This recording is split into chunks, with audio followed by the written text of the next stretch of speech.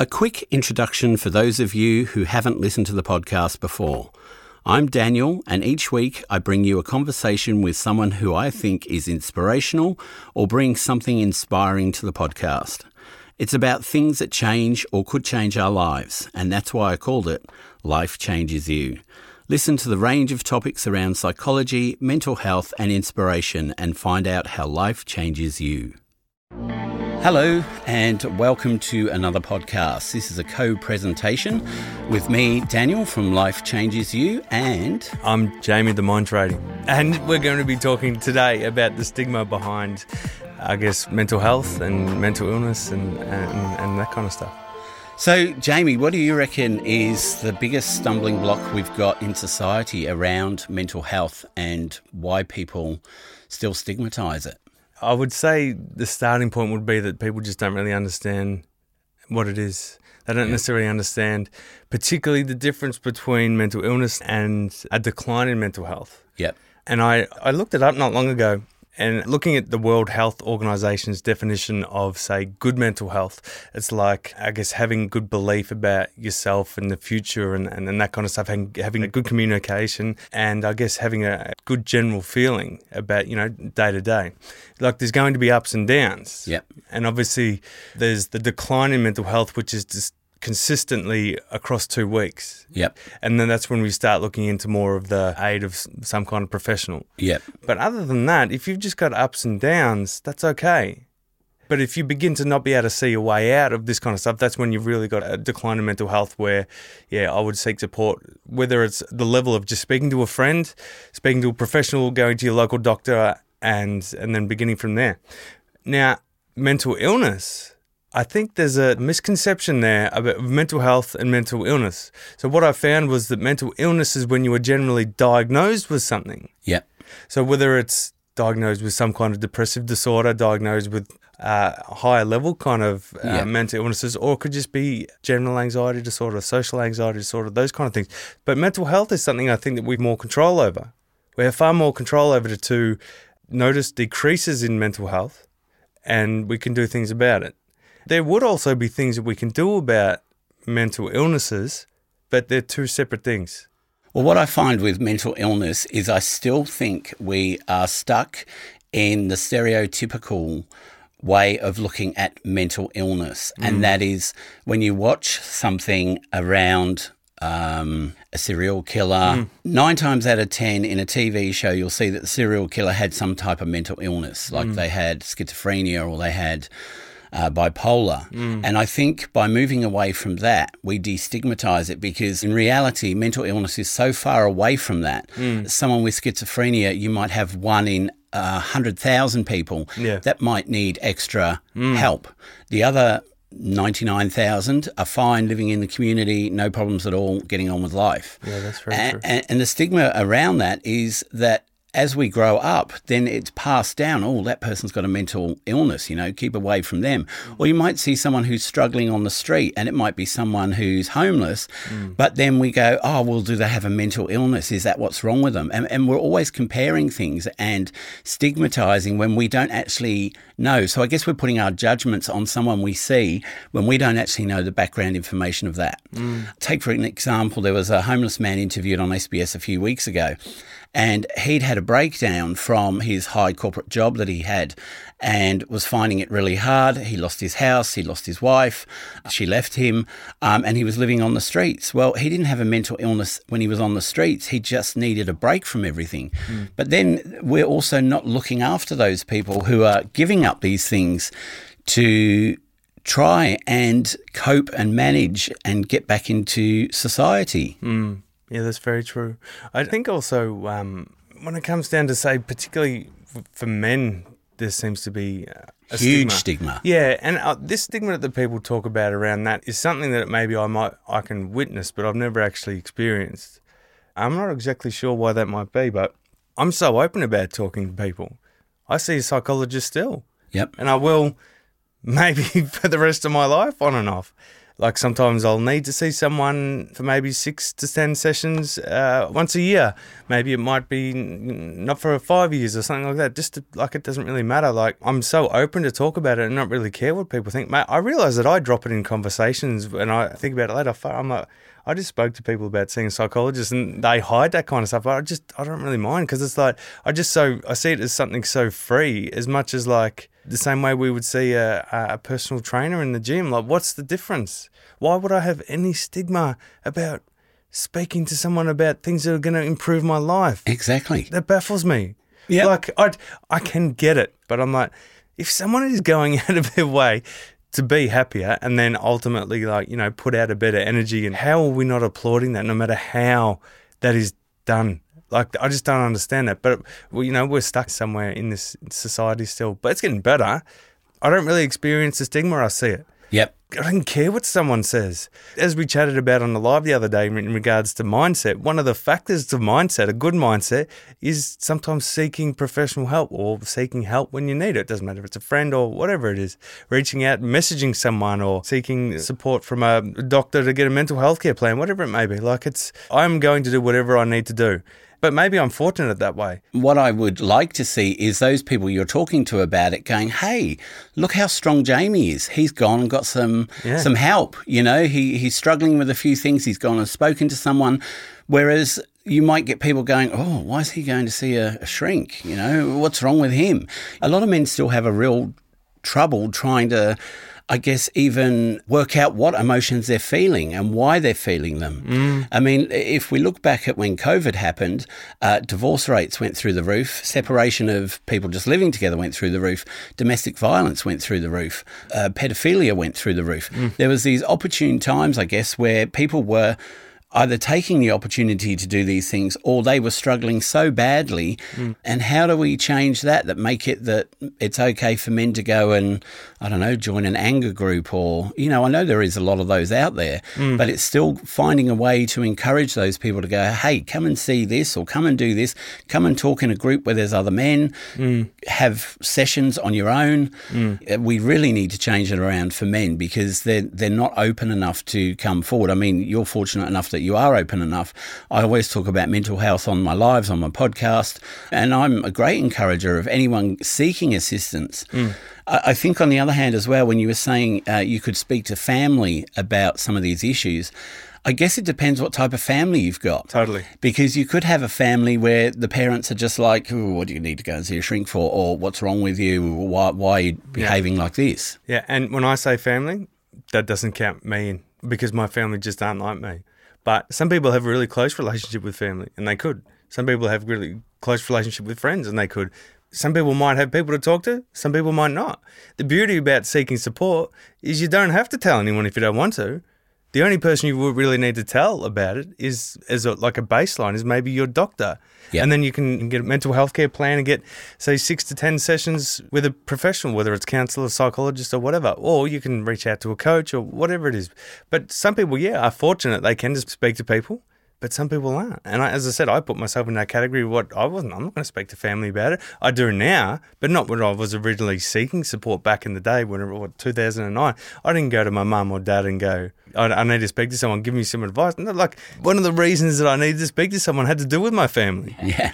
Also, as you were talking before, I was thinking, is it stigma really then is what's stopping people, or is it the belief that the support they can get is actually worth it? You know, maybe there's that question, but people that just don't know much about mental health or improvement in mental health, maybe they don't really think that there is benefits from speaking to someone or unpacking these things or whatever. They might be going like, well, what's the point? So maybe they don't have the stigma, you know, maybe there is that as well, but maybe they're like, well, why would I seek support? I'm not going to get anything out of it. So that's the other thing. I'm really fortunate that I've seen benefits, the personal benefits and all that kind of stuff. And so, like, I'm open to talk about it and open to keep doing it. But if someone hasn't really seen that before, why would they do that? And look, it might be that people seeking support might be thinking, well, if I see a psychologist or a counsellor, it's really only if I've got anxiety, depression or a real mental illness. Whereas a counsellor, psychologist can help you with setting goals, building your self-confidence, making you feel better about your life. There's so many things that you can see these people for. It's not just if you have a mental health issue or if you have a mental illness. They can help you prepare your life. Same with life coaches, you know. Sometimes all it takes is someone to sit down with you for an hour and go, okay, look, these are the things you want to do. Let's work on these 3 today, these 3 next week. And before you know it, you've actually got some structure in your life, which you never realised you needed, because you were just sitting there on the couch going, what am I going to do? I want to do all these things, but when am I going to do them? You go and see someone, and within a week you're like, okay, well, I've got to do that 2 days a week and that one day. And you've got that structure that can help you move those things forward. Along those lines, is like you don't have to see someone for deep childhood issues, like, you know, some people do, and that's, you know, that's definitely beneficial for some people. But yeah, it might sometimes just bring you some organisation to your life. It doesn't have to be that real deep stuff. Getting on that more surface level stuff, it doesn't have to be totally deep. The other thing where I'd felt control in my life. So one of the things I can attempt to have control over, or this, you know, when I started to seek help from people, is I can't necessarily always have control about the external circumstances, but I can begin to have control about the way that I react to them. But I'm not necessarily just going to start controlling them just without help.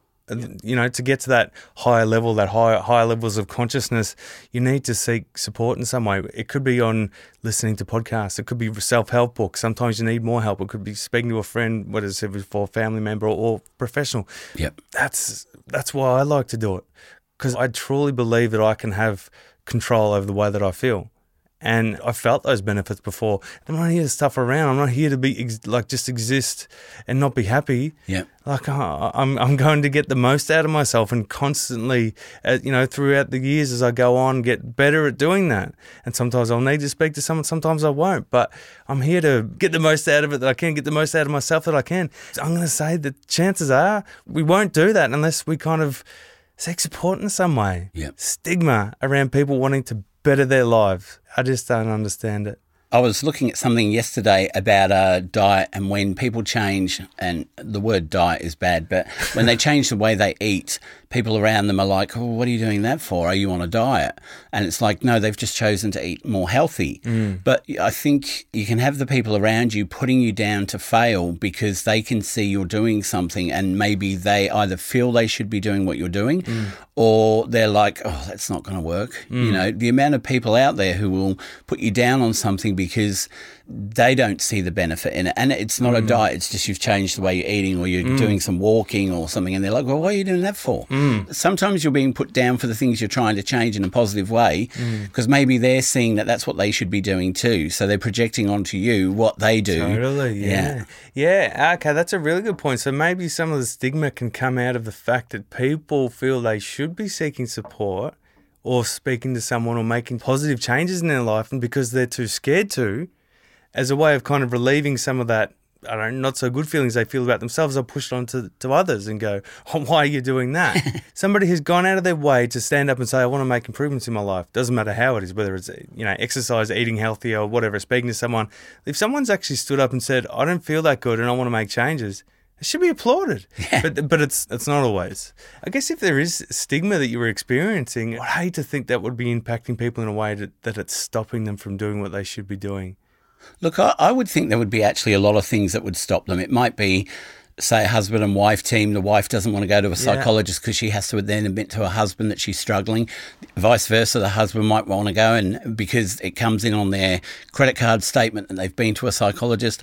Back about 10, 15 years ago, I did start working as a counsellor, and what I found was when I found the place, there was no signage outside. And I thought, oh, well, that's okay. Maybe they just don't want people to know that someone's coming in to see a counsellor. But after I had a couple of clients and they found it really hard to find the place, I said to the people that owned it, I said, why don't we have a sign out the front, counselling and psychology? And she said, oh, because we want to keep it discreet. And I go, well, why are we keeping it discreet for? The person's coming in. Oh, because someone might see them coming in and then say, why were you going to a psychologist? So we're still at that point where people are afraid to go into a building which might say psychology above the door because one of their neighbours or friends might see them going in. And the only other place I could think of that doesn't usually have a sign out the front was a brothel. because that's a place that's discreet. So if we're pairing those two the same, comparing them, that, people don't want to see you go into a psychologist, they don't want to see you go into a brothel, we're in the dark ages. I know there is a lot more now out there with psychology out the front. When we were in COVID and you could only do online, a lot of people started doing online counselling. A lot of participants started coming in and getting into it. Or if they've gone, and look, it's also the price. Even though you have the Medicare rebate, I think it pays $81 in Australia. So it pays $81 towards it, but you might be seeing a psychologist who costs $200. So you've still got to pay that extra nearly $120. And it depends where you live, because you can live in, lower socioeconomic areas and you can get all of it covered depending on where you live, which But then it's, can you get in? Yeah, that's true, yeah. To get it, because the waiting lists since COVID have ballooned.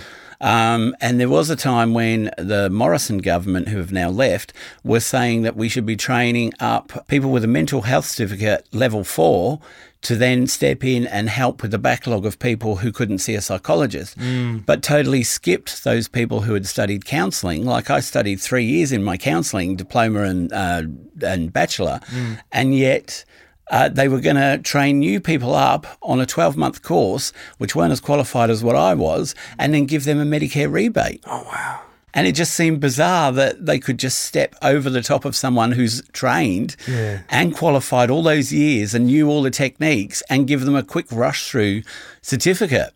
I think now what's happening is I think the Victorian government have said that they will look into using counsellors now in Victoria with a Medicare rebate. I think that's what I read. I can't remember 100%. But that's good. That's a move forward. So those people who have trained, are registered with an association, can then jump in and take the backlog off the psychologists who, can't handle everything that's coming through. I'm obviously new to this game, being in the mental health field. I guess I've been working on my own personally for a long time, but actually being out there talking about it, social media, podcasts, and doing coaching, counselling, and training to be a psychologist. Has there been an improvement in the stigma, or are we still in the same place there? What do you reckon about that? Look, I would hope that stigma around mental health has changed in the last 10 to 15 years. I mean, it's only my opinion that I don't think it's really changed that much. I was speaking to someone on the podcast last season who said, oh my God, I came across your podcast and I had to start listening because there's not many men doing mental health in podcasts. There's lots of women and there's lots of men who are doing like the life coaching, self-help stuff, but not talking mental health. And he was from America, and then I had him on as a guest and he was really inspirational. But I just thought, well, wow, yeah, actually, I don't know a lot of guys who are talking about mental health. There was you, and that I found you, and I started following you and listening to your stuff. But really, I don't think there's a lot of men out there, and we need more men out there for men to come forward and feel as though it's okay. I guess if you're a man and you want to talk about anger issues, sexual issues, stuff like that, and you ring up to book a psychologist, I would say 9 times out of 10, psychologists are female. Yeah, they are, for sure. So if you want to talk about anger issues, especially if you're someone who is in domestic violence or sexual problems, it might not be that you want to go and sit and talk to a woman about that. I had a friend probably 20 years ago who said that he thought he had a sexual problem. He went to a psychologist and after 10 sessions, he still hadn't brought it up. And I said, well, the thing is, she's there to listen to you. Whatever you want to talk about, it doesn't matter. She's not going to be shocked. And he's like, yeah, but I just didn't feel comfortable talking about what I do sexually with a woman. And I go, but that's what you have to do. And he goes, do you know a man? And I'm like, well, actually, I don't know a male psychologist. I know some male counsellors, but see, if a male counsellor doesn't get the Medicare rebate, which is for people overseas, it's a government subsidy that goes towards paying for your session. If you don't get that, a counsellor charges $130 and people go, oh, I haven't got $130 to spend. So there was a lot of counsellors when I finished my diploma who were out there charging $50-$60 an hour, and yet they've studied for 3 years or 6 years. They're fully qualified and they're paying for a rental of a room. They're paying for their insurances, their ongoing study, and yet they're making like $20 an hour. Yeah, that's really interesting. There's clearly, I think it's in the age range of 25 to 44 is, for men particularly, like suicide is the highest rate of death. What would you reckon might be one of the things that hold them back? Not just stigma. I don't think truly stigma is the only thing. I think there's a vulnerability that men struggle with. And maybe it's that vulnerability that scares them because they don't feel strong. Often when maybe you're talking about particularly childhood stuff, and this is something I experienced, but luckily I was open to it, chances are you're going to feel like a child when you were speaking about that. Definitely. And so that can be scary. I think it goes back to it's a sign of weakness. Yeah. And I think we spoke about this on our live, that the first 2 to 3 sessions that you see a psychologist or a psychiatrist, you really don't tell them the real things that you're worried about. You talk about some things that are quite bad in your life, but you don't get to the real crux of the matter. And some people never actually do get to that point because they never actually feel that comfortable opening up to someone and telling them whatever their issue is. And this is the other thing we need to work on breaking down, is that it's okay to go to a counsellor, sit down, open up, be vulnerable and tell them what's going on, because the only way they can ever help you is if you let them know everything that's going on. The bits you hide away, that's good. If you want to hide them away, that's good. But don't expect a great service. And then when you leave and you go, well, they were rubbish. What, were they rubbish, or were they rubbish because you didn't want to talk about that part of you that actually made you want to go and see them in the first place? Yeah, that's very true. I think there's like 5% that we keep just about ourselves that we never talk to anyone about. There's 25% that we share with family and friends, and then there's the stuff everybody knows. Yeah. Well, that 5%, there might be 2% in there you don't want to talk to anyone about, but the other 3% is that stuff that's happening to you that you need help with. And until you're vulnerable enough and open enough to discuss that, you're never going to get through what you need to get through, because you're holding on to, I don't really think I can talk about this. We need to let people know that when you go and see someone, it's okay to just let it all out. Yeah. It's about opening up as much as you can and letting them know as much as you can and taking on new ideas that can then help you work through these things that are holding you back. Like we were saying before, there's not a lot of male psychologists. So once you're out there and you start going, you will probably be having people banging down your door. I work with anybody. I currently work with teenagers, doesn't matter male or female, in my full-time job working in school as a school counsellor. But when it comes to, say, doing coaching counselling outside of that, I would work with anyone. One of my first clients is a person in their 50s who's a female. Yep. I'm like, oh, wow, this is really cool. Yep. But also when it comes to, say, podcast listeners, split 50-50 right down the middle. Instagram audience, split 50-50 down the middle. I love that. If you want to make improvements to your life, if you've got a brain, that's what I like, connecting with people on those levels. Like, there is slight differences in the way that we do things, the way we need to talk about things and that kind of stuff. But I'm more about, I guess, that on that spiritual level kind of thing. You're here, and the way you experience things, it doesn't really matter what you're male or female or whatever. You want to experience things better on a higher level. I like working with people, that kind of stuff. We've grown an acceptance that's particularly going to the gym, you're going to, say, lift weights, for example, if you are, or you go on a run, and it hurts. In order for you to grow a muscle, you have to tear the muscle. Yep. You have to feel pain. And I guess the more that you do that, whether it means you're going to lift heavier weights or you're going to lift like a weight more consistently and make it hurt that way, there's going to be pain involved. Yep. And we've grown an acceptance of that. So maybe over time we can grow an acceptance more so that there's going to be pain involved with improving our mental health. And we can just get used to that over time. So this is the thing. So I know there's going to be pain. You know what though? Like, through that pain, there's something that comes through it. A hard time that I'm going through, I can guarantee you, I know it's for a reason. Yep. Things don't happen to me like that for nothing. No. And I guess the more that we can become accepting of that kind of stuff, I actually personally think it makes things a little bit easier to handle.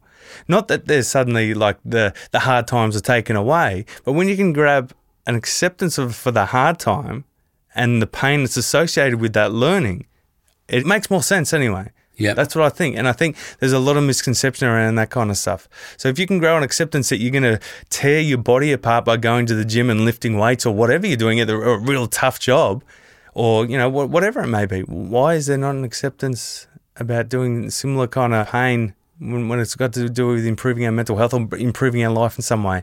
As there needs to be a perception change around that kind of stuff. And I feel fortunate that I've had access to that kind of stuff. Because if I didn't, I wouldn't be where I am at today. No. And there's no way I would be. I don't know what people need to do about that, but I think maybe at least an awareness that things are going to hurt. But that pain doesn't have to stop you. When you're experiencing pain, that might mean you're on the right track. Yeah. I know that sounds weird, but it's like it's all part of the journey. Well, I think I said to you in last live we did that my cousin had just lost his mum. This is a few years back. And it took him a few weeks to actually go and see a counsellor. And he had all those things like, oh, I don't need to see them. I can get through this. But then he realised he was bottling up all the emotion because he didn't want to be upset in front of his wife and kids because that would upset them. And he said that when he went and saw the counsellor, for the first 10 minutes, it was like, yeah, it was okay.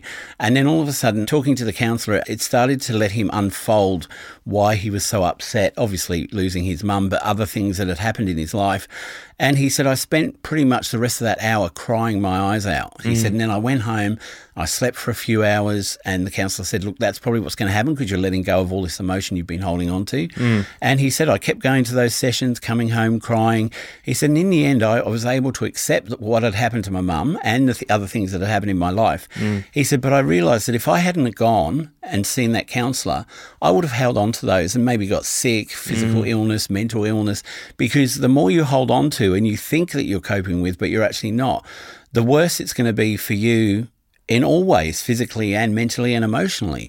Because if we hold all that in, it's got to go somewhere. It can't just sit there. So it manifests itself in physical injury, mental health issues and emotional issues. And maybe you can't communicate properly with your partner or other people because you're like, oh, my mum died and I haven't dealt with this. And, you know. Well, that is an interesting point that you're bringing up because it's something I've been thinking about recently. I didn't want to put people off by saying it the wrong way, but maybe I'll try to express it in the only way I know how, right? But just by getting it out there. I think men particularly need to harden up and get in touch with their feelings. Yep. Like, I'm not saying harden up and forget about their feelings. I mean, harden up and realize that you're strong and any feeling that you have the ability to handle. Yep. It's in you because you can handle it. Yep. It's in you and you need to feel it. You wish it away, you forget about it. It doesn't go away. You've got to experience it. The only way to really let something out of your body, feeling-wise, is by experiencing it. You can handle anything that's there when you can even like let it out in some kind of healthy way. And I actually think one of the healthiest ways men can handle something is by crying. Yep. That's such a cool thing the human body has to have this release. And I can guarantee you, I'll put my life on the fact, if you cry, you'll begin to feel better. It's part of the processing that our body does. And like, there's this thing that men don't cry. Yeah. Okay, but one of the things is, so my karate trainer back in the day, who is still around today in the Frankston area, Billy Monet, the hardest man I've ever met. And he's a Terminator. Yep. But he's also like, he was my father figure back in the day. And still today I look up to him. So he says men don't cry over physical pain. Yep. You know what? I'll attach myself to that one. Like if I fall over and break my arm, I don't want to cry. Yeah. I don't want to cry. Yeah. But if you do that, that's fine. That's fine. But you know, when I was riding my bike, when I couldn't drive anymore, if I fell off my bike, I'm not going to cry. You know, I'm going to feel pain, I'm not going to cry. But when it comes to emotional pain, no. That's what he says is you can cry over emotional pain, but don't cry over physical pain. Because I think that's a learnt behaviour that we have early on is like when we hurt ourselves and we cry and we get our parents' attention. Yep. But maybe we learn the other thing too, that when we grew up, we were emotionally feeling something, oh, don't cry over that. I don't think maybe that's twisted. I try to teach my daughter, like, just because she's hurt herself doesn't mean she has to cry for too long. Yeah. If she needs to cry. That's fine. Yep. But just because you hurt yourself physically, it doesn't have to be an instant switch, I need to cry. Well, look, when you were saying that, I was thinking of, I can't even remember how long, this is probably 20, 30 years ago, but I was sitting with friends or family or something and watching something really sad and I burst into tears. Yeah. And I remember a couple of the people in the room going to me, what are you crying for? And I'm like, it's really sad. And they're like, well, it's not that sad. And then I felt guilty that I was crying and I stopped crying. Yeah. And I wonder if those sort of things pave the way for our future, that even though you see something really sad that makes you really want to cry, you just don't cry because people are going to make fun of you. Maybe. But, I mean, even with that, one of the things I feel extremely fortunate about when I'm working with teenagers, boys or girls, but I notice this benefit more significantly for teenage boys when I'm working with them on a counselling session. Not if I can get them to cry, but if I can ask them questions about certain things and ask about their life or whatever, you know, things that might have happened more recently or a while ago. If they can cry, I love that. It's such a beautiful thing. I've had a couple of times with different people where they're in my room and they're just sitting there on the couch crying. I'm like, just let it out, man. Yeah. It's all right. It's such a beautiful part of the process that we have as human beings. And don't wish it away. Doesn't mean you have to do it in your workplace. Yeah. If you have to, whatever, that's fine. But if you've got to do it, sit in your car on your own when you're at home, whatever it is, it's part of the process. It will help you get over something. Yeah. But I guess if you're continually doing it and you're not really getting anywhere, that would be another sign to me you need to speak to someone. But there's something really beautiful in the crying. I've gone through a lot of tough things in my life, not just with trauma or vision impairments, that kind of stuff. Like I've done some really hard kickboxing fights in my life, and I'm happy to say I've taken some tough hits. And I'm happy to say now it's cool to cry. Yeah. It's cool to cry. Like I would never cry over getting hit in the ring and that kind of stuff or hurting myself. I never cried about, actually, no, I did cry about losing my vision. Yeah. But it wasn't crying as in like, why me? I've mentioned this to you before. It was more about just sort of processing it. Yeah. Just processing it. I was just going through it. It was a nice sunny afternoon. I got some bad news that my vision was going, and they actually told me back in the day that I wasn't going to be able to see anything. And I started crying. But of course I was going to cry. Yeah. And it was just part of the process. So if people need to cry, like, just do it. There's nothing to be ashamed about. No, not at all. And the other thing I was thinking before was, like, particularly when it comes to, say, speaking to someone, whether it's a counsellor or a psychologist or whatever, for those that, say, aren't, and they're maybe, I don't know whether they're giving you a bit of stick or they're creating stigma, they're missing out. Yeah. If you're going out of your way to speak to someone in some form, coach, counsellor, or whatever, you're going to receive the benefits. If someone is actually going out of their way to do something, they should be congratulated. And those that are like giving people a bit of stick for reaching out to someone, they're missing out. Yep. Like there's benefits in life that you can get from speaking to someone, and those that aren't and they should be, well, they're missing out. I've just spoke a lot then. No, it's good. Look, what I reckon we do is when this podcast goes out in those 2 weeks afterwards, we both need to put 3 positive things about seeking psychology or counselling, seeking help for mental health. We both need to do that so that we start the ball rolling, that it's acceptable. It's a strength. It's a real strength to go and talk to someone about how you're feeling, because you're going to start changing your life in a more positive way. And if your friends or anyone says to you, what you're doing that for, you just have to say, because I want to be stronger, I want to have a better life, and I want to understand myself better. Yeah, for sure. Totally agree with that, 100%. So that's what we're going to do. So when you hear this podcast come out, in the next couple of weeks afterwards, you'll see at least 3 a week for the next 2 weeks of us putting something positive out about seeking help and how strong you are and how great your life is going to be because you've done something for yourself that you really want to do and you need to do, and it's a great step forward. Totally agree. So I want to thank Jamie for joining me on Life Changes You, and hopefully Jamie wants to thank me for joining him on his one. I do. I want to thank Dan for coming on the Mind Tradie podcast. So thank you, Dan. It's fantastic. Well, until we speak again, Jamie, thank you. Thanks, Dan. Bye-bye. Bye. Well, that was another episode of Life Changes You. If you liked it, please share it with your friends and share on social media and subscribe. Remember, you can follow us on Instagram and watch live conversations on Wednesdays and get daily updates. You can also follow the YouTube channel and watch live conversations and listen to the podcast from there. Keep sending in your emails and messages, as I love reading them and interacting with you, and I'll always respond to you. So until next week, take care of yourselves and each other.